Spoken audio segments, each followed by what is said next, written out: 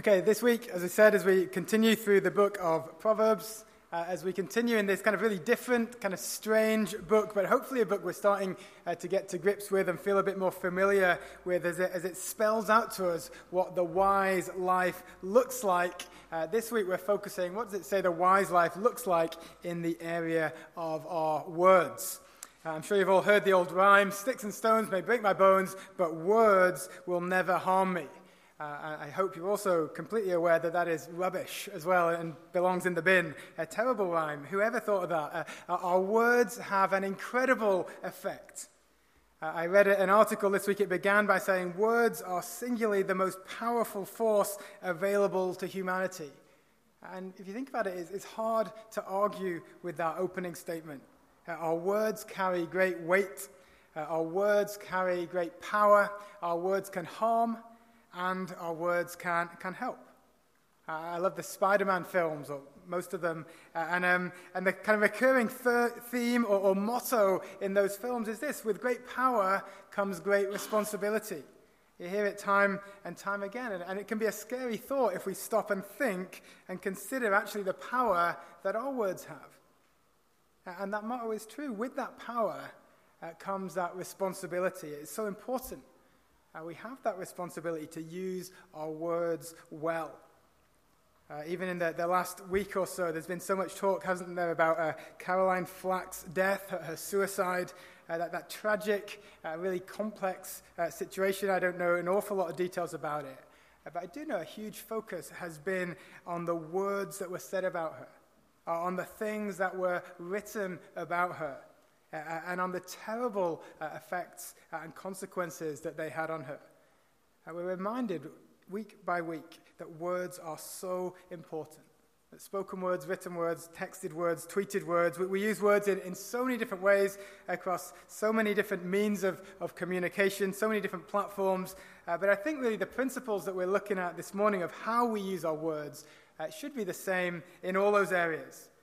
We don't have, or at least we shouldn't have, should we, one way of speaking to someone while they're there, but maybe a different approach if we're sending them a text or if we're talking about them on social media or something. It's so important that we have this consistency and this integrity. It's so important that this wisdom is the hallmark of all of our words. And the book of Proverbs, I really think this morning is going to help us in how we do that. Of all the topics covered in Proverbs, it is words, it is speech, it is the tongue that comes up most frequently. That's why, kind of as I was looking at these over the last week, there was so much here that we're going to split it over the next 2 weeks. Otherwise, we'd have either been here for hours, and no one wants that, or we'd have had to leave out so much kind of good and practical and useful stuff. So we're going to come back and revisit this again next week. This week, we're mostly focusing on what our words are like. And next week, we'll come back and pick up this same idea to think more, I suppose, what our words are for. So please do, come back next week as we finish that off. But the first thing that I wanted to get to grips with, something really foundational for all of the Bible's teaching about words, is really a question of order, I suppose. If the book of Proverbs that we keep saying is all about wisdom, is it that speaking well, is it that saying the right thing makes us wise, or is it that wise people speak well? You see the difference there? Which comes first? Which is the cause and which is the effect? Well, the consistent teaching of the Bible here in Proverbs and elsewhere is that what we say is a result of who we are. Proverbs 15, verse 2 there on the sheet, the tongue of the wise commends knowledge, but the mouths of fools pour out folly. Ultimately, it's our heart that determines what our mouth is going to say. It's the one who is wise who will speak well. That wisdom comes first. Have a look there in particular at chapter 10, verse 20, up at the top of that sheet. If you were here a couple of weeks ago, you'll remember we spoke about parallelism, about how the two lines that you so often find in these proverbs kind of correlate. They work together as a pair. The tongue of the righteous is choice silver. The heart of the wicked is of little worth. See there how the tongue in the first line, the heart in the second line, they're in parallel. They're kind of held together. The point is, this verse isn't saying, well, here's something interesting about the tongue, and here's something unrelated about the heart. No, it's saying the tongue and the heart are two sides of the same coin. The tongue reveals the heart. In a righteous person, it says, a wise person, that is positive, it's valuable. In the wicked person, the foolish person, that is not of value, it says, that is not helpful. But that link from heart to tongue, from who we are to what we say, is so clear. If you want to see it even more clearly, if you want to see how the Bible is so consistent in what it says, we can move forward into the New Testament. We could move into Matthew's Gospel, recording the words of Jesus, who says in chapter 12, verse 34, out of the abundance of the heart, the mouth speaks. Or a couple of chapters later, Jesus again, what comes out of the mouth proceeds from the heart. One of the reasons that our words are such a big deal is that they show what we're truly like inside.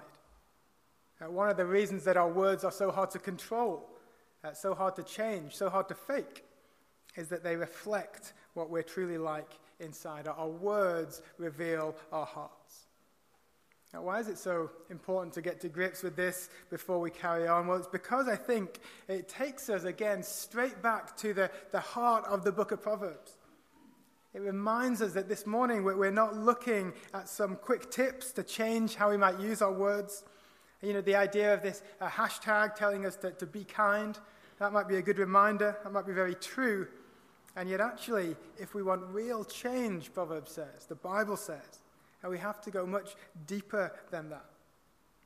And we need to deal with the real heart change that is the foundation of the book of Proverbs. We need that foundational change in who we are to be able to change how we speak.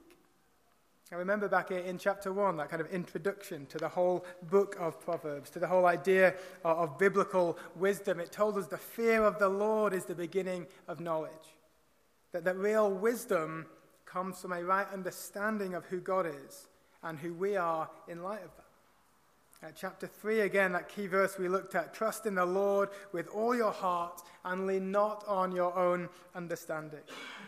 This huge kind of shift in the book of Proverbs, which means that rather than life being all about me, all about what I want, what I do, what I know, what I'm capable of, that actually my life is all about God. That it's recognizing my true dependence on Him. It's recognizing that He knows best. Now, we said week by week that ultimately this finds its fulfillment in us putting our trust in Jesus. It's the rescue that God has offered. It's not about, wisdom is not found in us kind of reaching up. It's found in God reaching down. And it's only as we grasp that, as we accept that, as we trust that, that our hearts then are truly changed. That we're able to live this life of wisdom that God calls us to and commends to us. And this life of wisdom of which our speech is such a big part. And so really that's, I suppose, the kind of the big picture. That's us plugging again this kind of specific topic into the big kind of main power of Proverbs and biblical wisdom. To change our words, we need to change our heart. To change our hearts, we need to fear God, to trust Him, to accept Jesus.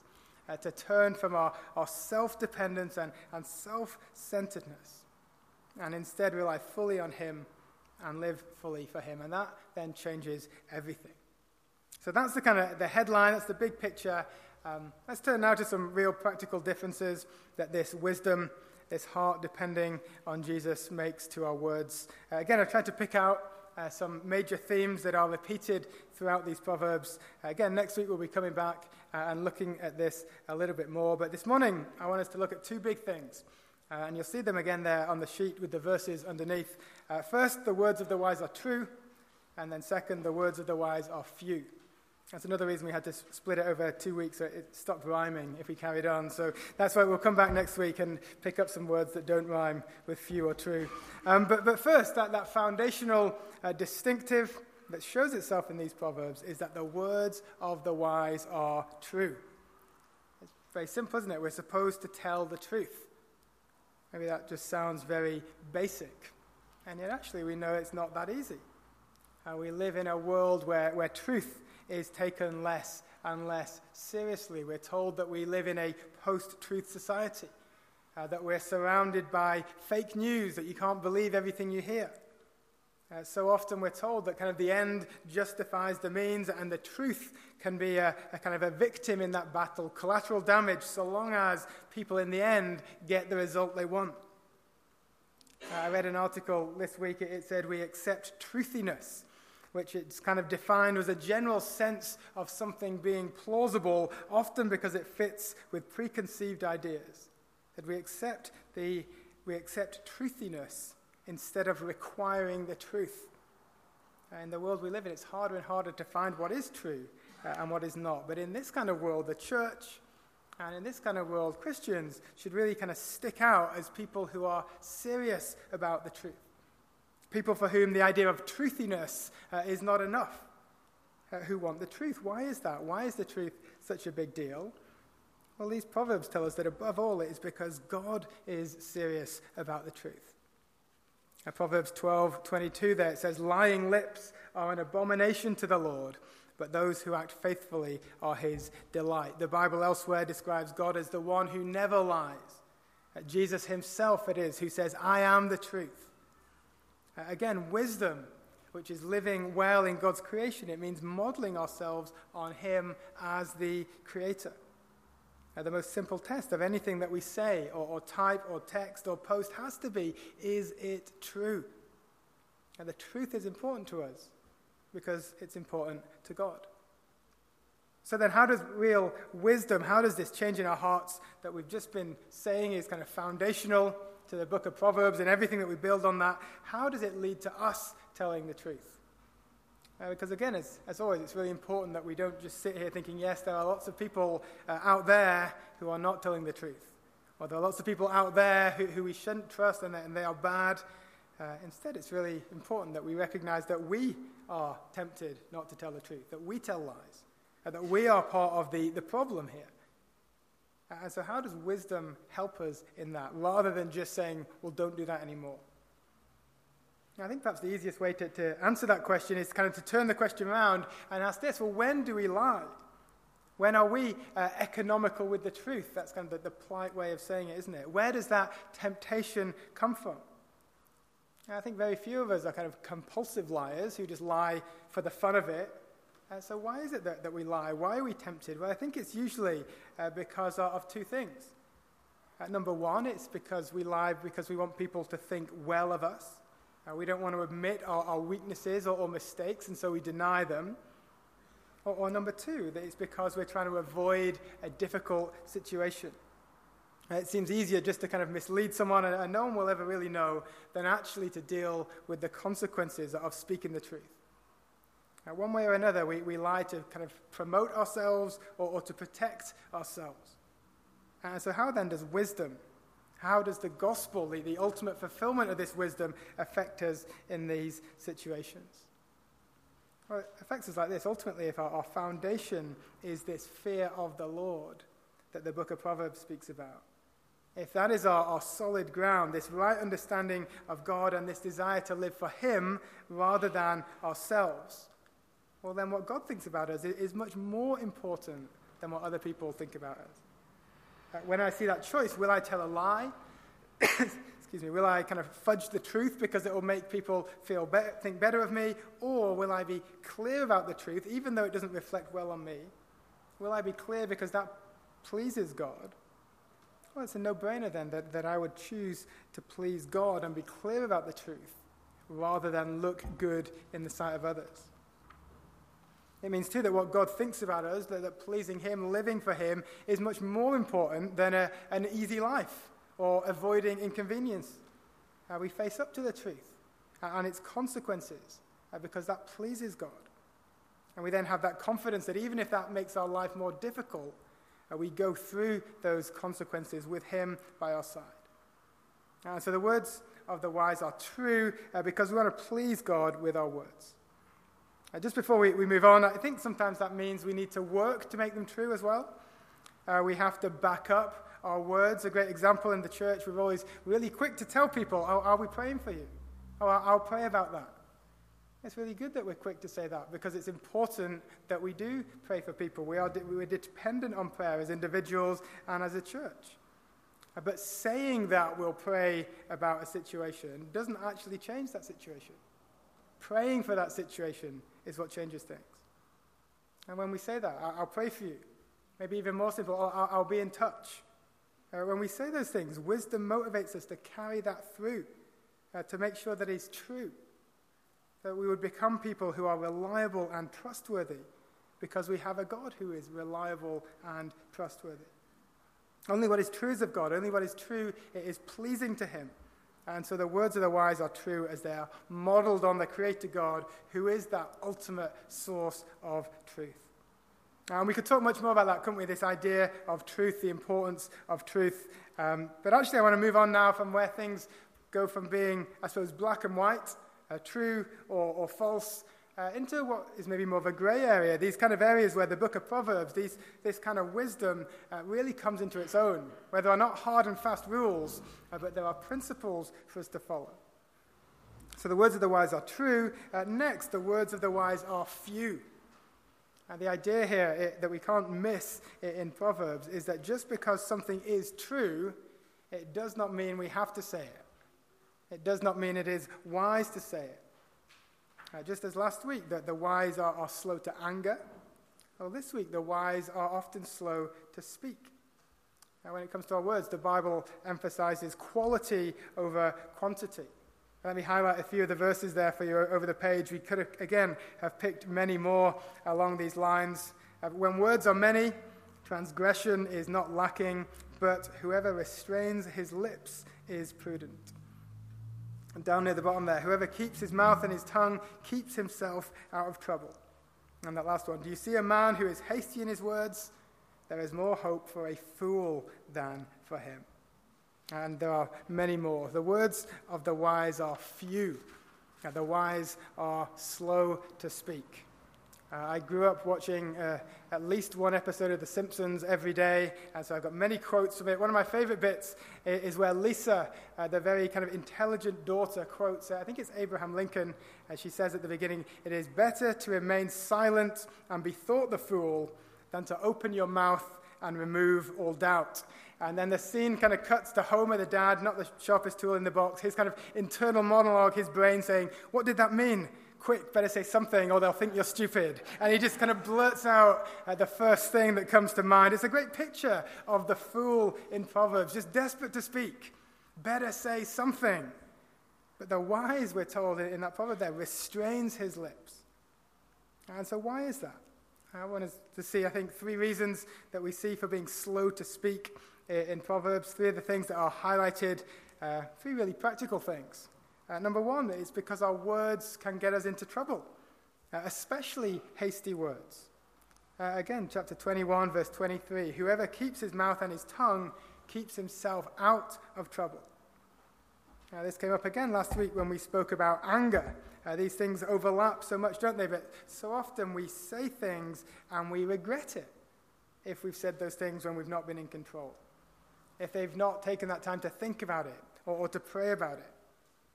It's like they say, isn't it? Words are like toothpaste in a tube. Once they're out, you can never put them back in. In the heat of the moment, the moment that we hear something, the second something happens, it's so rarely the best time for us to vent what we're thinking or to fire off that text or that email.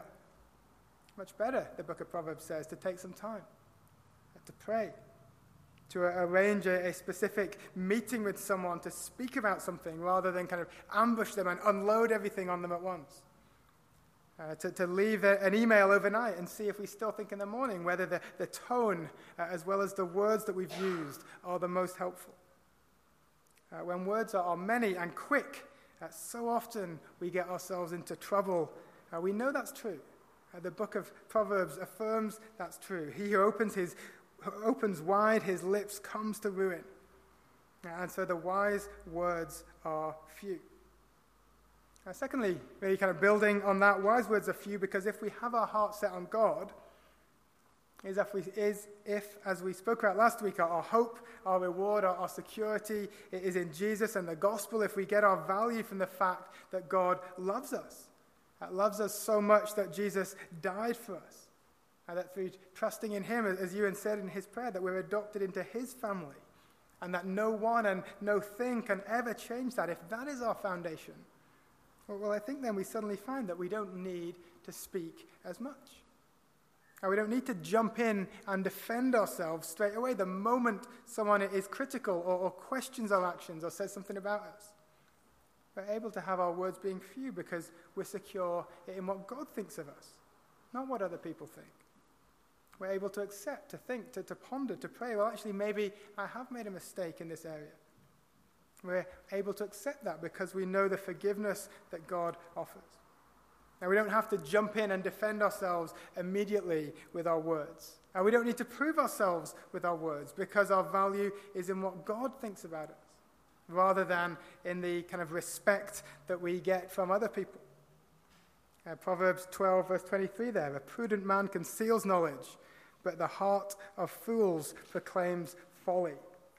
Verse there is not talking about keeping secrets or not telling people things they need to know.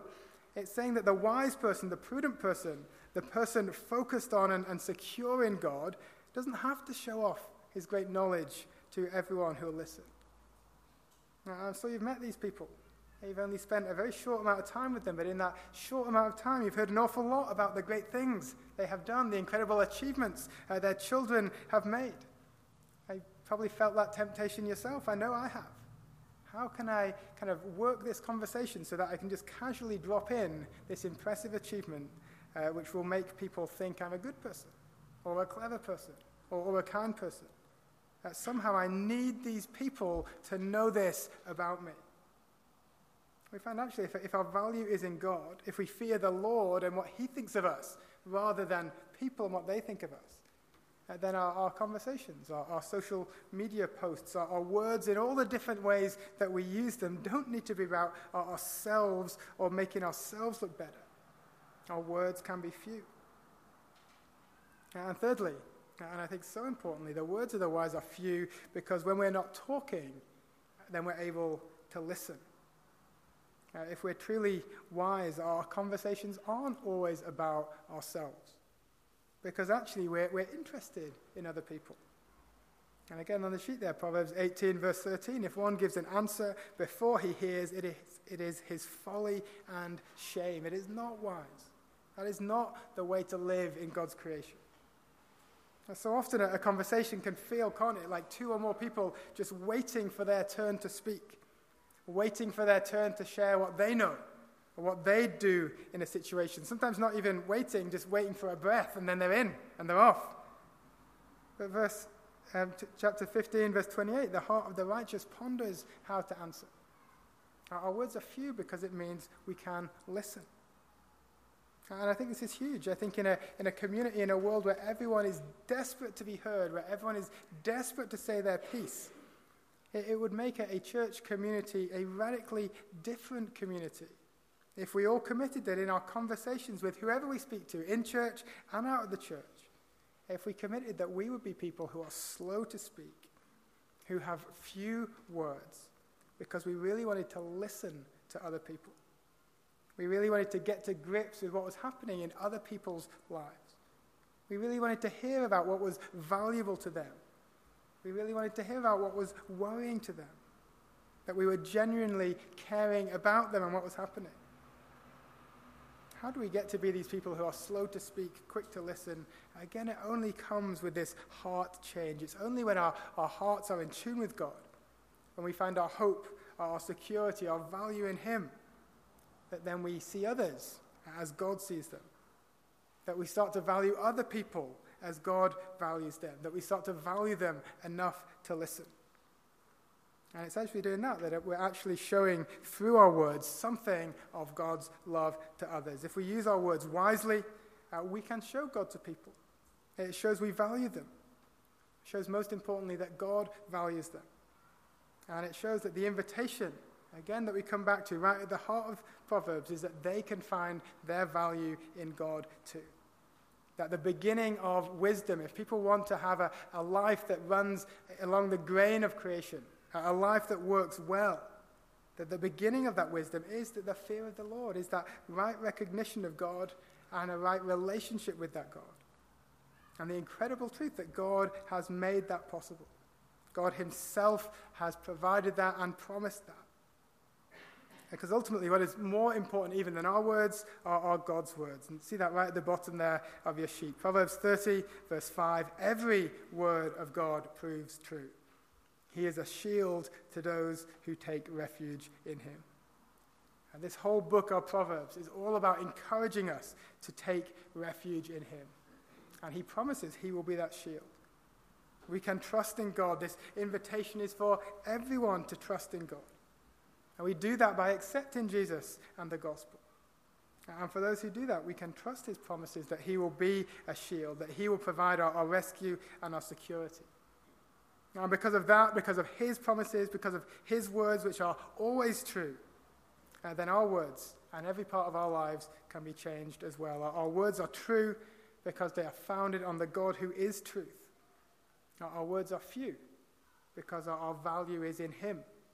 And that allows us to value others and to show that with our words. Let's pray together.